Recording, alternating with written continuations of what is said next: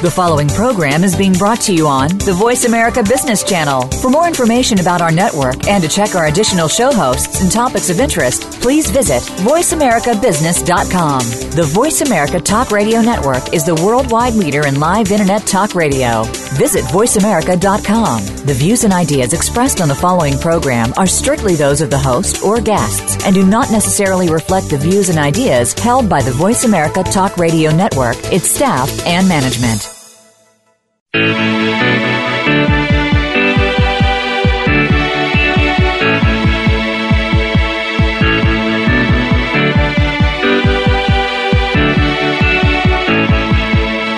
This hour of the Costa Report is brought to you by Dole Food Company, the world's leading producer and distributor of fresh fruits and vegetables. Welcome to the Costa Report. I'm Rebecca Costa, and thank you for joining me for another 2 hours of Straight Talk Radio. I want to take a moment to welcome members of our armed forces, especially those of you who are serving our country in remote locations and tuning in over the internet today. I also want to welcome new listeners joining us in San Francisco, Miami, Chicago, Atlanta, Philadelphia, Denver, New York City, and from coast to coast, including new friends in Hawaii and Alaska. Thank you for your emails and letters, and most of all, for making us part of your news week. In just a moment, we're going to take a break from politics to talk about America's ability to compete in a global economy. And who better to turn to than the former head of IBM, once the world's largest information technology company. Mr. Sam Palmisano will be joining us to talk about how globalization and the accelerating speed of change requires companies to adopt new technologies, methods, and business models faster than ever before. We're going to find out what American businesses must do to remain competitive from the man who saw IBM through one of the most radical transformations in the company's history. But before Mr. Palmisano joins us, as is my custom each week, let me tell you a little about his background. Samuel J. Palmisano grew up in Baltimore, Maryland. In addition to being a disciplined student at Johns Hopkins University, Palmisano was a gifted football player who might have ended up playing for the Oakland Raiders had fate not intervened. In 1973, Palmisano joined IBM as a salesman, and it was from here that he worked himself up the corporate ladder. By 1997, he was appointed Senior Vice President of the Personal Systems Group, and 2 years later, Senior VP of IBM Global Services, and from here, Senior Vice President of Enterprise Systems. In 2000, Palmisano was elected the Chief Operating Officer for IBM, and in 2003 was named CEO following the legendary Louis Gerstner. Palmisano was responsible for IBM's acquisition of PricewaterhouseCoopers and focusing IBM on the high-margin, high-end solutions business away from the company's personal computing products. Though he was responsible for many controversial decisions, his vision of where computing was headed proved to be right. Mr. Palmisano stepped down from IBM in 2011, and since that time he has served on the board of ExxonMobil, acted as an advisor to Bloomberg LP, and was appointed by President Obama to become vice chairman of the new White House Cybersecurity Commission. He is also the chairman of the Center for Global Enterprise. It's my pleasure to welcome to the Costa Report, Mr. Samuel Palmisano. Thank you for joining us today, Mr. Palmisano. Thank you, Rebecca. Thank you for having me. Well, the two big topics this election seem to be the economy and security. And you recently wrote a book which lays out what American businesses must do to compete in a global economy. Tell us about some of the key principles that you uncover in your book. Well, thank you. Yeah, the key point is that the world continues to economically integrate, although the economic environment is slower, I think, than anyone would like. That's a global statement as well as a U.S. statement, but the U.S. being the largest economy certainly has an impact on that. So I believe that you have two things going on. You have this economically, the world continues to integrate And then technology, as I say, is on steroids. And you have massive acceleration in technology through these companies, not just social media companies like Facebook, etc., and Twitter. But beyond that, you have these, they're referred to as platform companies, Uber, Airbnb, Lyft, etc., where basically they create a technology-driven global support system, and then they just continue to expand and grow quickly around the globe, and they enter countries at a very, very rapid pace. So technology is enabling this massive transformation and letting these startups that I used to say in IBM's history, maybe it would take us 50 years to get to 30 countries, and Uber's probably in 60 or 70 countries in 5 years. So, but that's all enabled by technology. So you have two factors that are converging. One is there's pressure on the economic growth, so therefore people are looking to grow in unique and creative ways. And there's an alternative that's driven off technology where these companies, these startups, as well as larger companies now, are building platforms that allow them to be very agile and very fast. And the consumer adoption is very rapid. You point out that in 2002, only 9% of adults owned cell phones in Kenya. And in roughly 10 years, right, that number shot up from 9 to 82%. That's historic. Yeah, if you look at adoption rates of technology, you can go back to, televisions and PCs and mainframe computers, and these adoption rates today with mobility are just like off the charts. I mean, they're orders of magnitude faster than anything we've ever seen on any technology, even electricity. You can go back to water, power, electricity, etc. So you have this world now that is totally connected through the internet, through their cell phone, which is very affordable to them, and allows people to engage in interconnection through like-minded people communicating, or people of divergent points of view through social media, Twitter, what have you, or Facebook or Instagram. At the same time, you have businesses that are able to reach, really millions of people very, very efficiently and very quickly without the necessity to physically have operations all over the globe. So these two phenomena, one, the consumer perspective, where ideas fly quickly, I mean, good or bad, and there's, as you know, there's pros and cons to that. At the same time, business models can grow and expand very, very quickly, which represents economic growth.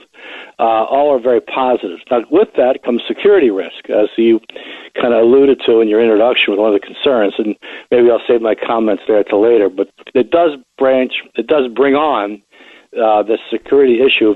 There's a privacy issue to the individual, and clearly there's a security issue to companies and to governments around the world. Now, this pace of change is really wreaking havoc for large, established global companies, the IBMs of the world, the General Electrics of the world.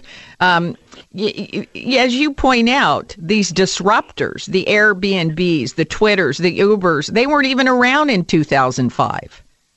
Absolutely. So they suddenly appear and everything changes. For a large company, how can they possibly keep up? Well, this is one of the things we'll cover in the book. It's the pace of innovation. It's one of the chapters I allude to, as well as Jerry Yang, a good friend of mine who lives out in Silicon Valley. He was the founder of Yahoo, and now he's been an active partner in Alibaba in today's environment. He's a very, very bright young man. It's young relative to me. I should be kind of counsel that, because he probably would view himself not so young anymore. He's been out of Stanford for a while, but young relative to me. But the point of it is that if you are a company today, I think the expansion globally is it's becoming a little more challenging, but that's based on political trends that exist at the moment. I don't think they'll be sustainable, but they are what they are for the moment. But in addition to that, you have this incredible ability to scale these technologies and these superior business models, which are a challenge. I mean, if you look at technology and industry I'm more familiar with, enterprise computing companies have not done as well as consumer computing companies. That's a growth statement as well as a stock performance statement. It's the entire space. It's IBM, Dell. Well, Dell's now private, but HP, Cisco, SAP. EMC, which is now part of the Dell deal. Yes. But you think the classical leaders in enterprise technology, they have not been able to grow, whereas these they call them the FANGs, Facebook, Amazon, etc., Google, and Netflix are growing like crazy, and they're growing like crazy because they've adopted these new technological models. Now, I mean, if I'm a large company, I'm just kind of giving you the facts. I believe there's a tremendous opportunity for large companies to adopt these technologies and be every bit as agile and fast. In the book, I comment the fact that we wrote about a concept in 2006 in Foreign Affairs. I penned a piece. Mm-hmm.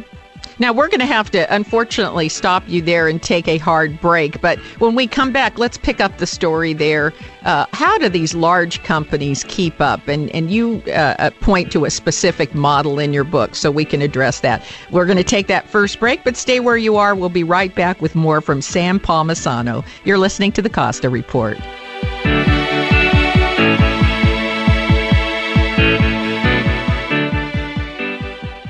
Imagine hearing the words, "Your child has cancer." The emotional impact is staggering. They tell you that treatment may last for years, and you travel the long road between hospital and home. Your financial worries multiply, and you want to stay strong for everyone, especially your child. But nobody understands. Your friends and family don't get it. Where do you turn? For the last 18 years, Jacob's Heart has provided essential support to families enduring the unimaginable. We have been there from the time of diagnosis all the way through the course of treatment, regardless of the outcome. With no government funding and no reimbursement for services, Jacob's Heart relies 100% on support from our community to make miracles happen for families. Please support Jacob's Heart by going to our website, jacobsheart.org. or call us at 831-724-9100. Make a difference in the life of a child. Thank you. Every day our world gets more complicated. Not only is new information coming at us faster than we can manage, new regulations, technology, and the effects of globalization have made it much more difficult to succeed. That's why I wrote The Watchman's Rattle, a book that, for the first time, explains how complexity makes it hard to separate facts from fiction and eventually causes us to make important decisions based on unproven beliefs. And not just us, our leaders also fall prey to this phenomena. But here's the good news. Once you know the symptoms to watch for, you can safeguard against them. So please, go to RebeccaCosta.com. That's RebeccaCosta.com and order your copy of The Watchman's Rattle. It only takes a few minutes and the shipping is free. That's RebeccaCosta.com. Do it now. You'll be glad you did. Hi, registered pharmacist Ben Fuchs here. I've been studying healthy bodies for 35 years, and what I've got to tell you may shock and surprise you, but if you listen up, it may change your life. Our world is lit and energized from the light released from the sun in the form of waves, two of which are known as UVA and UVB, and are invisible and associated with the aging, dangerous, and sometimes deadly effects conventionally attributed to solar radiation. UVA waves are linked to damage in the lower levels of the skin and can show up as wrinkles, fine lines, and other indicators of photo damage. Solar rays of UVA length can penetrate through glass windows and remain constant all year long, making them a troublesome source of skin aging January through December. The other solar wave, UVB, is the cause of sunburning, skin redness, and eye damage. On a positive note, UVB is responsible for converting cholesterol, found in considerable quantities in the skin, into vitamin D. Most chemical sunscreening ingredients block UVB, a couple will block UVA, but the only way to get truly broad-spectrum sun protection from all rays is to use zinc oxide and titanium dioxide, which act to reflect all the sun rays, including UVA and UVB, refracting them in their crystalline structure like a reflection in a mirror. And as far as overall sun safety goes, don't be misled by SPF, which is only an indicator of UVB protection and provides no information about shielding from UVA. That means that SPF is only a measurement of how well a product can help prevent sunburns and not an indicator of protection from wrinkles, skin aging, or cancer. Pharmacist Ben here, urging you to go to kscohealth.com to order Beyond Tangy Tangerine, the Healthy Start Pack, and other nutritional supplements that I personally use and recommend. You can purchase these premium quality products at wholesale prices online at kscohealth.com. That's kscohealth.com. I'm the pharmacist that believes that staying healthy and strong is not only about medicine, it's about giving your body the raw materials it needs to do its work. Go to kscohealth.com. Make sure you check out the cool videos too at kscohealth.com. That's kscohealth.com.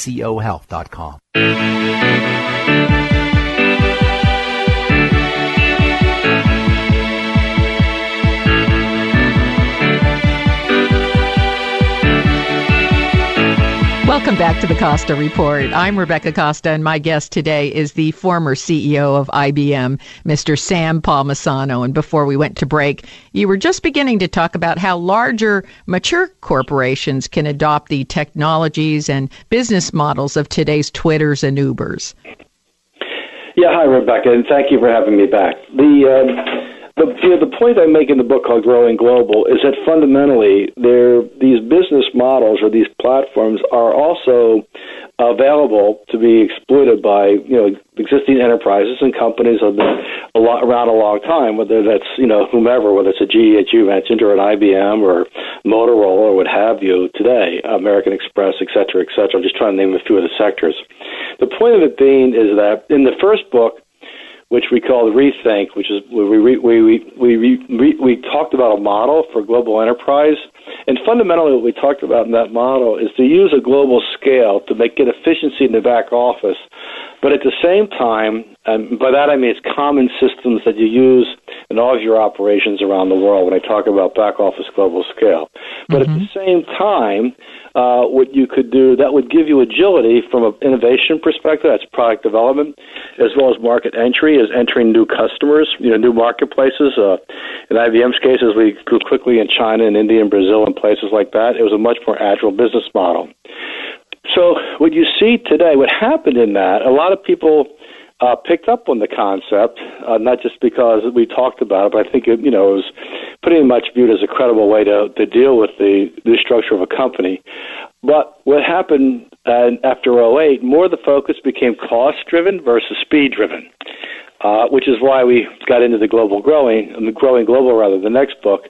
Point being that there's no reason why you could not take the agility that we talked about of these platform businesses, Airbnb, Uber, what have you, and do the same thing as a company and build this very, very robust, fast platform. They tend to put in the cloud today, which is shared, which reduces your cost of the IT infrastructure, but structure the applications in such a way that it's very easy to add new function or new customers and do it very, very quickly.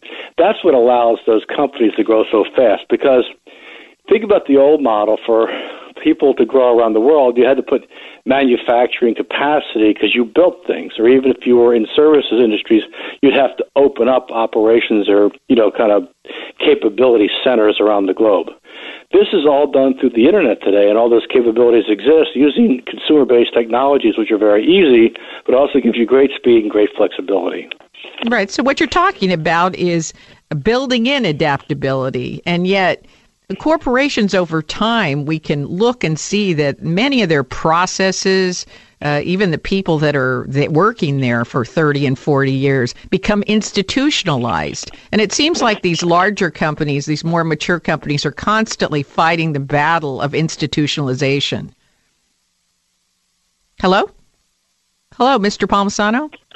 Rebecca, something happened with the line. Can you hear me now? Yes, we got you back. Good. Okay, good. I'm on a landline, but I don't know. Anyway. Were you able to hear my question? I heard everything you were saying. You just couldn't hear me yapping. But I heard the question. No, the point is what happens in companies, and I know because I was with one that now is 105 years old. I retired when it was 100 years old. Culture begins to build, and this culture, one of the biggest inhibitors to this change, to this new business platform that I called Global Integrated Enterprise. We just named the model, but you could call it anything. Today it's more of a platform business model. It's how it's discussed in modern form. But fundamentally, there's cultural resistance because people become entrenched in the existing system. That's not just the IT statement of system, but it's the processes and how things are done in companies. That is really, really hard to change. I mean, it's no different than I think you see which goes on in the political environment where leaders try to articulate a point of view that, might be a way to the future that could be, an attractive future, but there's a lot of resistance to that change, and therefore the UK pulls out of the EU. I mean, regardless of the merits of the case, people resist those kinds of changes if they don't see some personal benefit. Well, that's a societal statement, but it's also true for companies.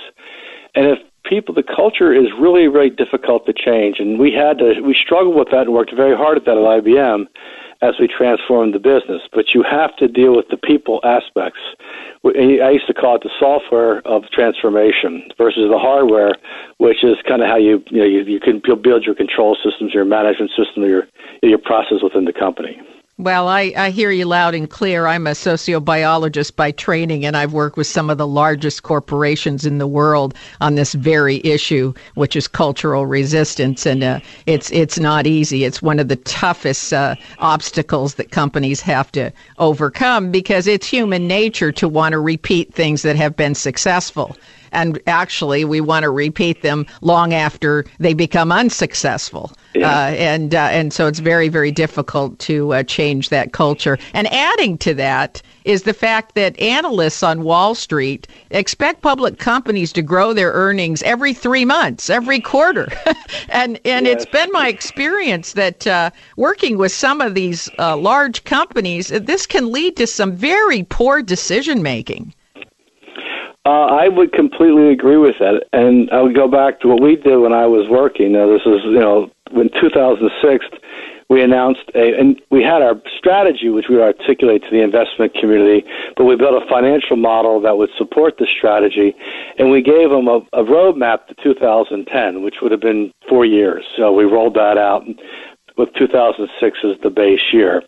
And within that roadmap, I won't go through all the details, but it basically was growth scenarios, productivity scenarios, acquisition strategies, etc., so they could at least understand where we were going with the strategy, and that they could decide whether to invest in that strategy or not. But we gave them a point of view and expressed it in a financial model.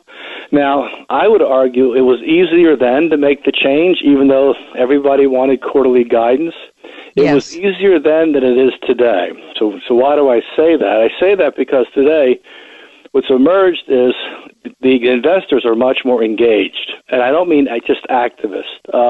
Everybody looks at the activists that are most vocal out there, but it's more than the activists. You have passive funds and mutual funds today that are becoming much more engaged with management on what they think they should or should not be doing. So there's even more pressure today than there was when I was working. In fact, we kicked off a research project at CGE, my little think tank, to study what is the best way for management and boards to respond to investors that are much more interested in the strategy and the business model? To your point. That's right. Yeah, to your point, short-termism or the quarterly forecast, we resisted it at IBM. We sold our story. The stock went from mid-80s to low 200s, so people would say it worked, right? Yeah. But it was, unique at the time. Yeah, I have to say that, looking at profitability every 3 months is such a disincentive for long-term investments. It puts such pressure on companies to have to go sell a long-term program. And yet, if you don't have those long-term investments and you're just running from every 3-month quarterly earnings report, it's practically selling your future out. So I think something has to be done, and I don't see the analysts changing their behavior to the point, investors are very active. They can turn on a dime now. Now, we have to take another commercial break, but stay tuned. We'll be back after these important messages. You're listening to the Costa Report.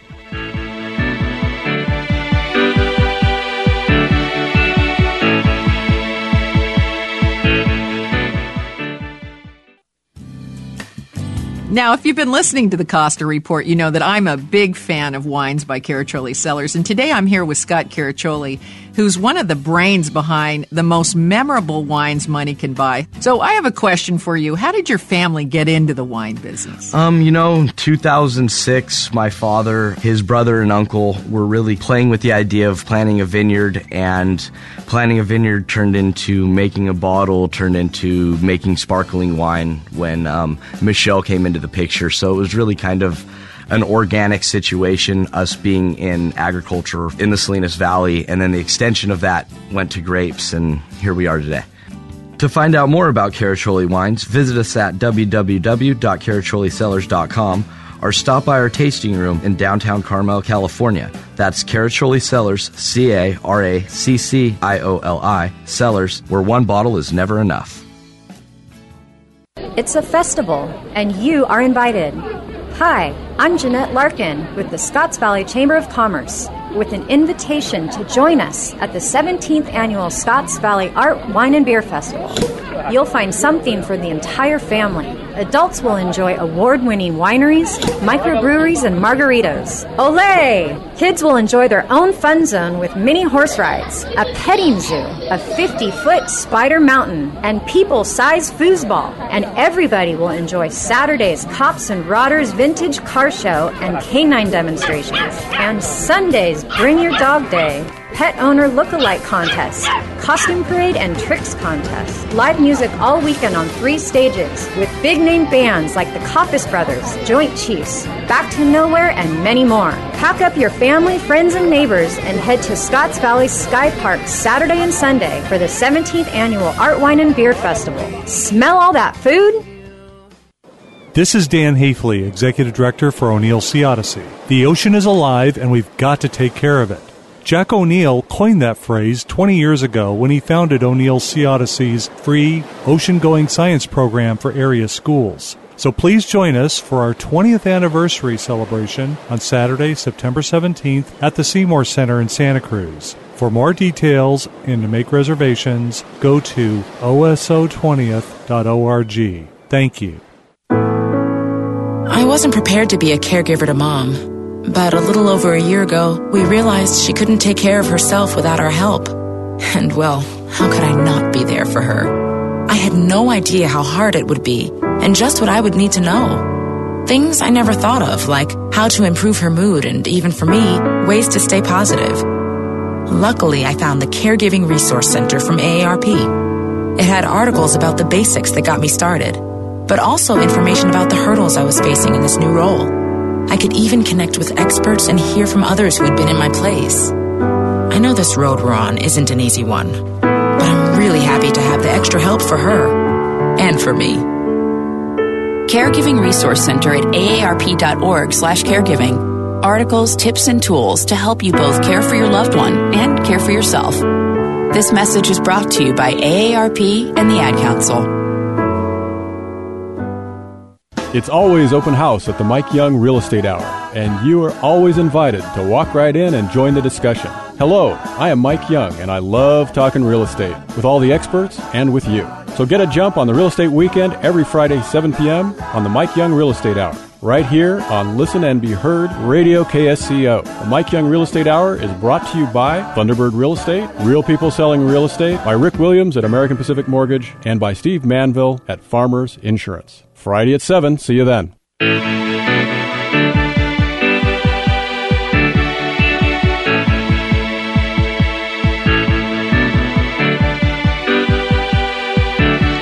Welcome back to the Costa Report. I'm Rebecca Costa, and if you're just joining us, our guest today is former CEO of IBM, Sam Palmisano.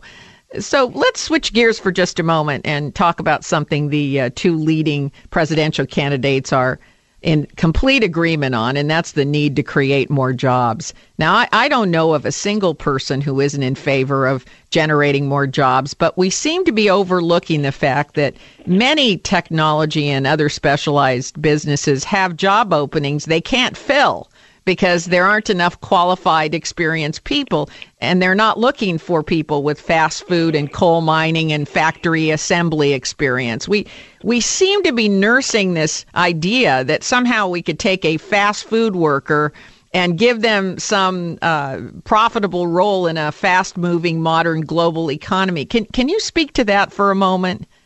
Well, Rebecca, I think you've nailed it really well. At the end of the day, our biggest problem with employment, well, of course, it's the macroeconomic growth. I mean, it's hard to grow employment with the economy going somewhere between 1.5% and 2% now for 8 years. So that hopefully the candidates can come up with a platform that adds economic growth, at least somewhere between, say, 2 to 2.5, or maybe closer to 3 would be ideal.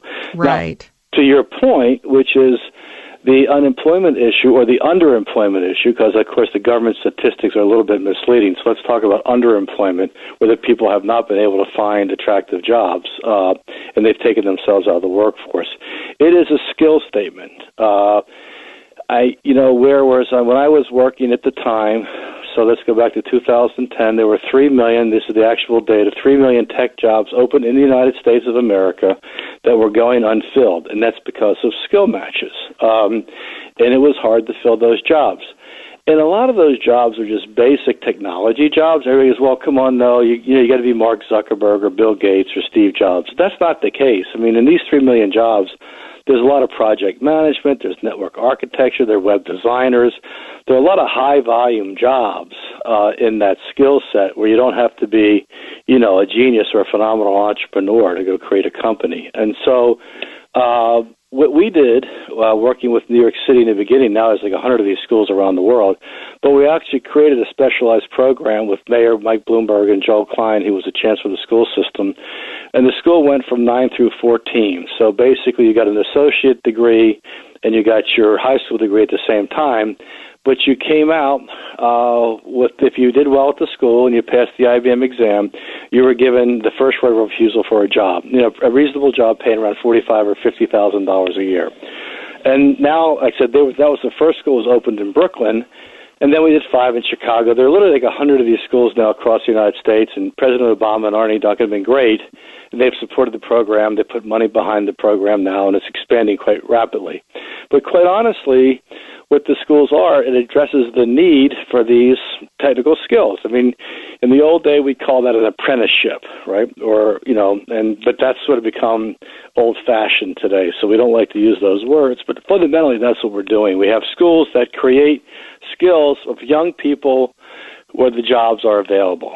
I think apprenticeship is the right word. I think we need apprenticeship programs because we're acting as though we'll create all these jobs and suddenly people will, organically be qualified overnight to take the jobs when we already know they aren't.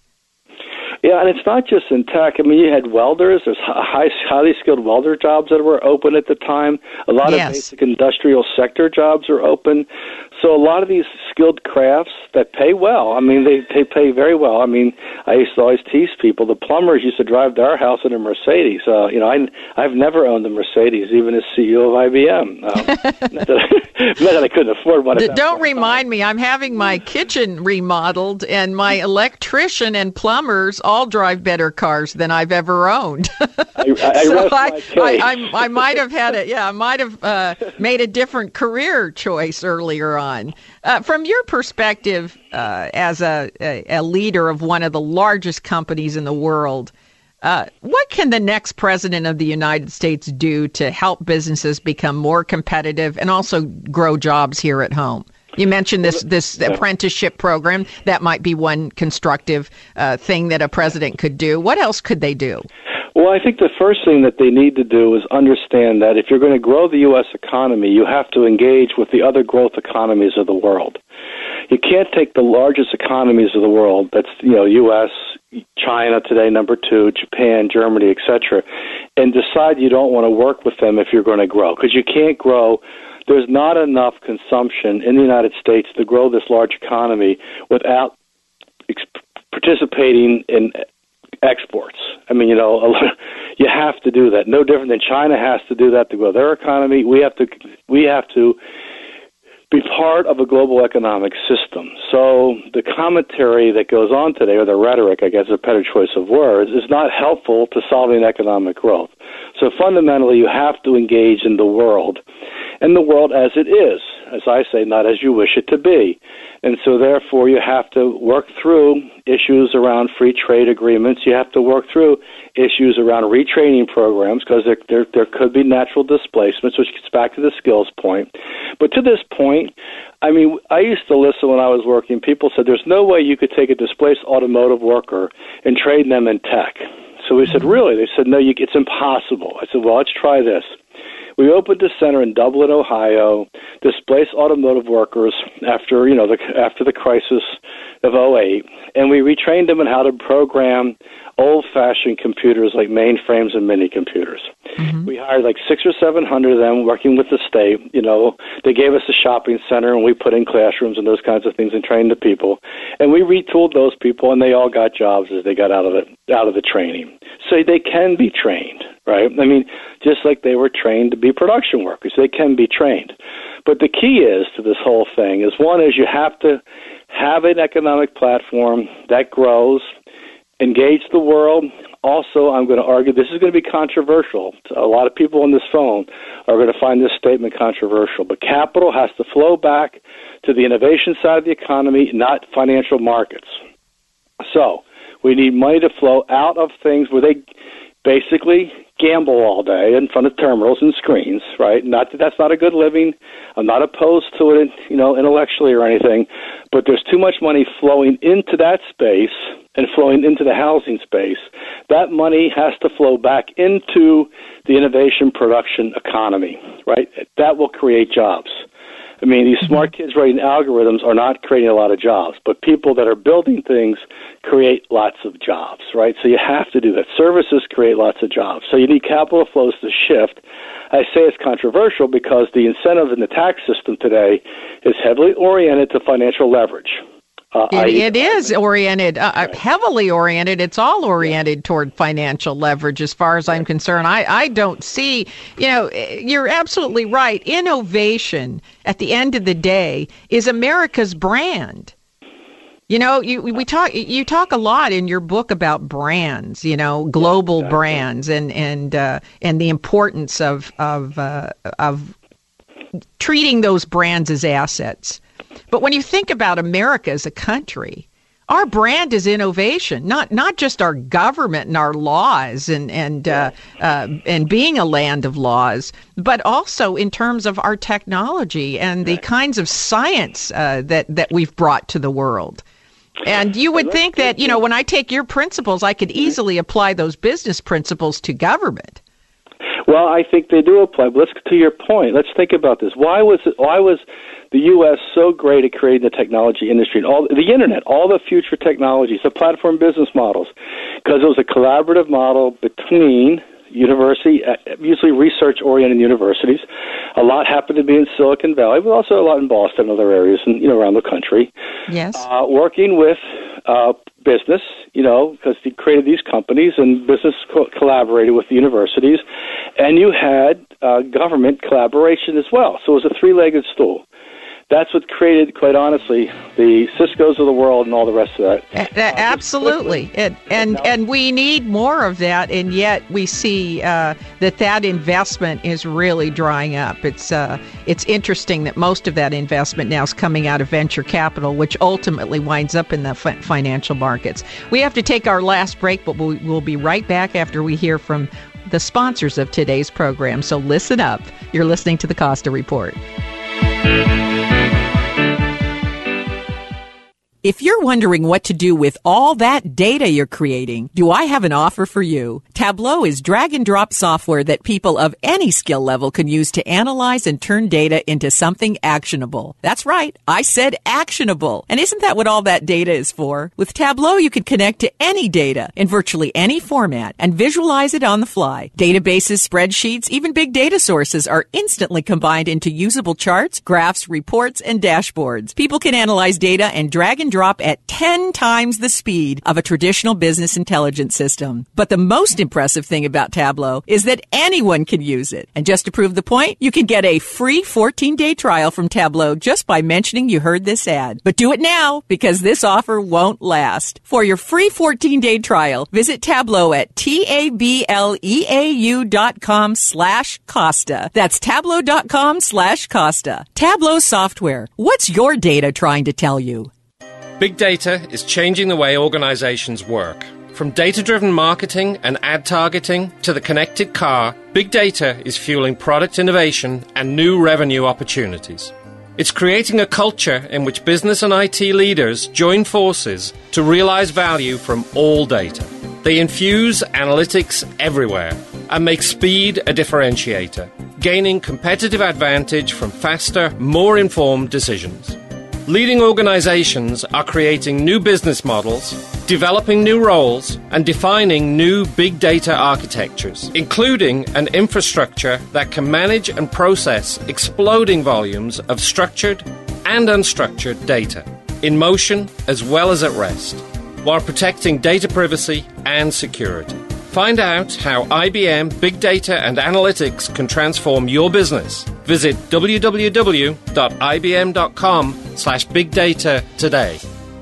Hi, I'm Andy, the produce manager at Ben Lomond Market. This week, we have a lot of new items coming into the produce department. From New Mexico, we have the mild hatch chili peppers. These are a tradition for cooking in the Southwest. From Hollister, we have sugar pie pumpkins from Phil Foster Ranch. California new crop pomegranates and passion fruit are in. From Vietnam, we have exotic dragon fruit, a good source of calcium, phosphorus, and vitamin C. From Watsonville, new crop Giznich Ranch Gravenstein apples, great for making applesauce and pies. In organics, new items include local-grown Gravenstein apples, local-grown heirloom tomatoes, and from Peru, sweet Satsuma tangerines. Don't forget to check out our live basil plants and local-grown Momotaro tomatoes. Flavorful, fresh, and healthy at Ben Lomond Market. So, I'm a dog, and I just got adopted by this new human guy, and I'm starting to wonder how he got along without me. I mean, okay, something as simple as walking around the block. He's got this leash thing, and he puts me on one end and him on the other, and I'm just taking him around. I think he's afraid of getting lost. Without that leash and me guiding him along, I don't think he'd find his way back home. But it's kind of cute. A person is the best thing to happen to a shelter pet. Be that person. Adopt. Brought to you by the Ad Council and the ShelterPetProject.org. So we have someone who I don't believe has ever played at the boardwalk, Taylor Dane. I've never heard of Taylor Dane. Taylor Dane's big song is called Tell It to the Heart.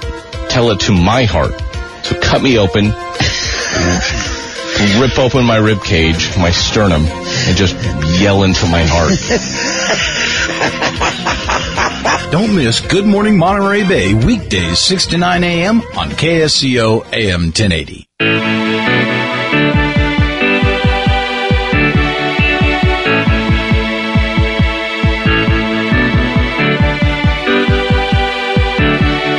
Welcome back to the Costa Report. I'm Rebecca Costa, and my guest today is Sam Palmisano. And before the break, I was mentioning that the principles outlined in your new book titled Growing Global are transferable to governments. And you were making the point that commercial companies like Cisco, for example, would not even exist today if the U.S. government, universities, and businesses had not collaborated to develop innovations like the internet or GPS, mobile communications, and so on. Yeah, absolutely correct, Rebecca. And I would add to that, so what we have, and this is my firsthand observation, having worked on the Cyber Commission with Tom Donilon, who was National Security Advisor to President Obama. There's been this chasm created between government and business. I'm not talking generically business. I mean, to your audience out in California, we had a conference at Cal Berkeley with a lot of the people from Silicon Valley there, a lot of the great tech leaders, and they feel that government is not working with them. And my point back is that not only to solve the security issues around the internet and the world that we live in, but beyond that, to get the economy growing together, we need to get these communities coming together. And it's, like I said, it's the universities, the research establishment, it's the government agencies that actually support and fund a lot of these things that created DARPA, actually, as you know, created the internet. And a lot of things you referred to, GPS came out of DOD and defense spending and those sorts of things, and we need to get back together again. Now, there's natural reasons why these things have separated, but they're not, they're not unsolvable. I mean, they're not huge barriers or walls that have been built. It's just human beings that made some mistakes that have led to this breakdown, which I think is very easy to fix. We just need to get our minds around it. But to solve the cybersecurity issues, we'll make our recommendations to the current president and the future president, but the government will not be able to do this without academia, the research institutions, and the tech community. They cannot do this on their own, and they'll admit it because they don't have the skills or the capabilities. So the problems that we all worry about today are only going to get worse, and the solution is to get these three parties together if we're going to solve some of these issues, at least from the technological perspective. Well, when you think about it, the cybersecurity issue affects everyone. It affects, certainly businesses want government to set up some kinds of standards and get on top of this. And because it affects them economically. And when we start hearing that these hackers are getting into the DNC records, it's not exactly confidence building.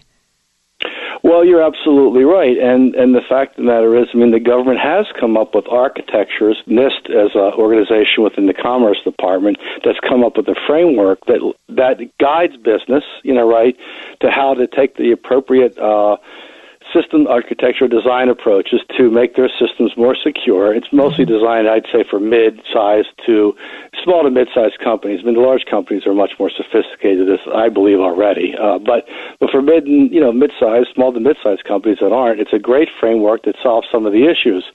But there are broader issues that need to be addressed. To your point, the broader issues is that things around when things do occur, information sharing, right? I mean, the ability to, in an open environment, if something's happening to a company and they see it, or if the agencies that are there to protect individuals in the company see these activities, they share it with each other without the threat of litigation or lawsuits, right? Yes, that's right. So that you can, because the purpose is these things are going to occur.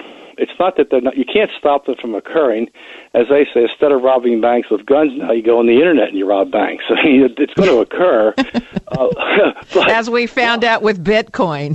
With Bitcoin. The first big Bitcoin theft.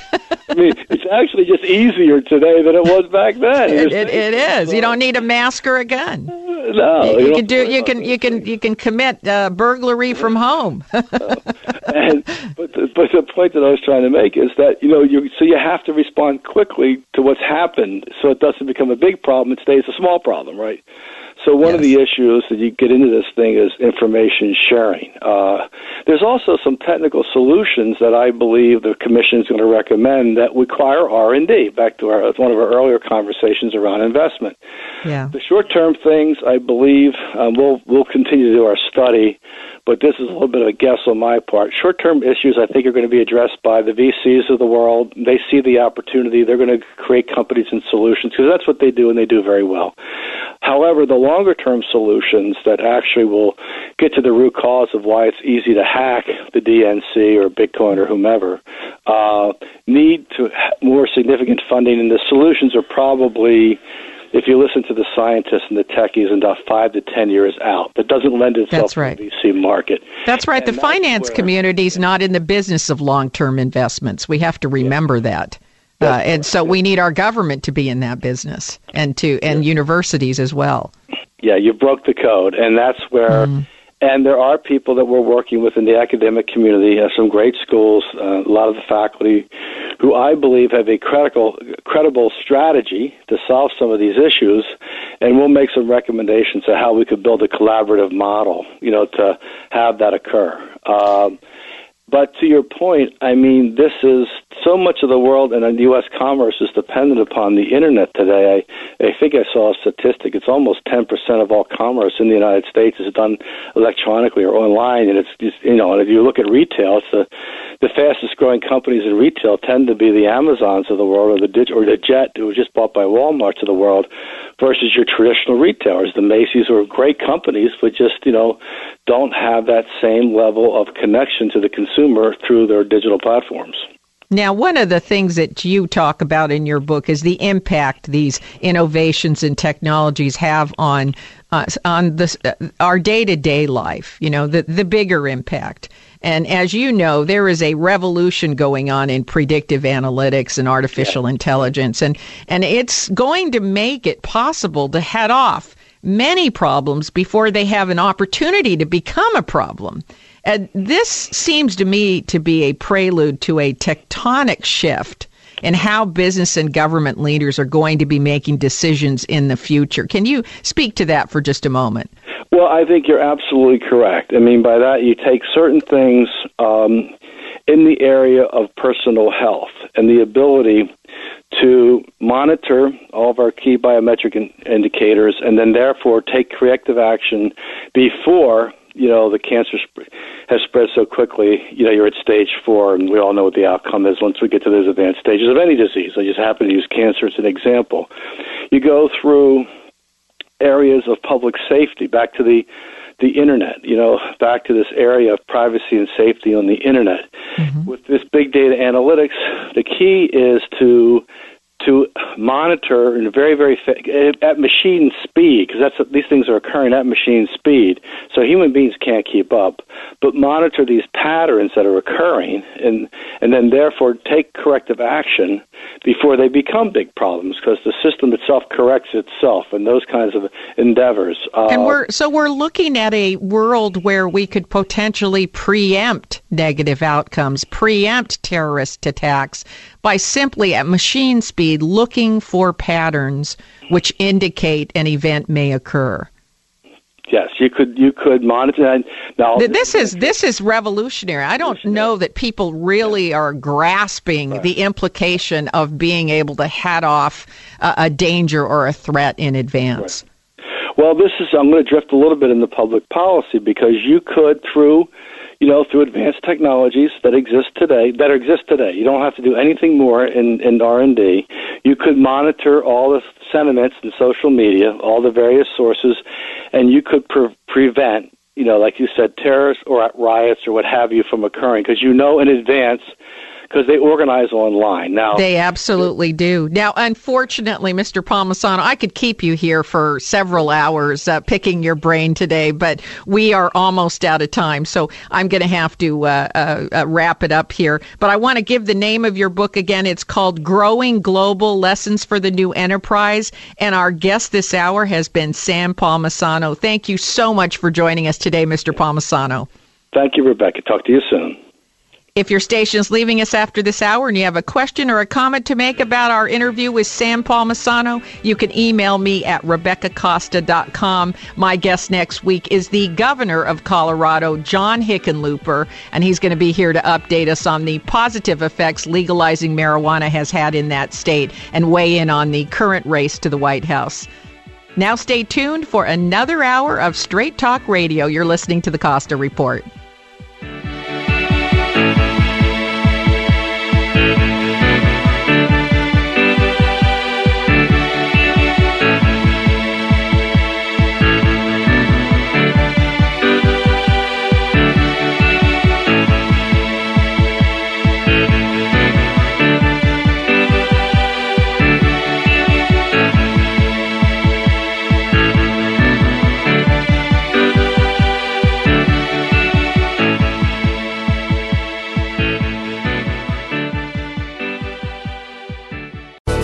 Thanks again for listening to the preceding program, brought to you on the Voice America Business Channel. For more information about our network and to check out additional show hosts and topics of interest, please visit voiceamericabusiness.com. The Voice America Talk Radio Network is the worldwide leader in live Internet talk radio. Visit voiceamerica.com. The views and ideas expressed on the preceding program are strictly those of the host or guests and do not necessarily reflect the views and ideas held by the Voice America Talk Radio Network, its staff, and management.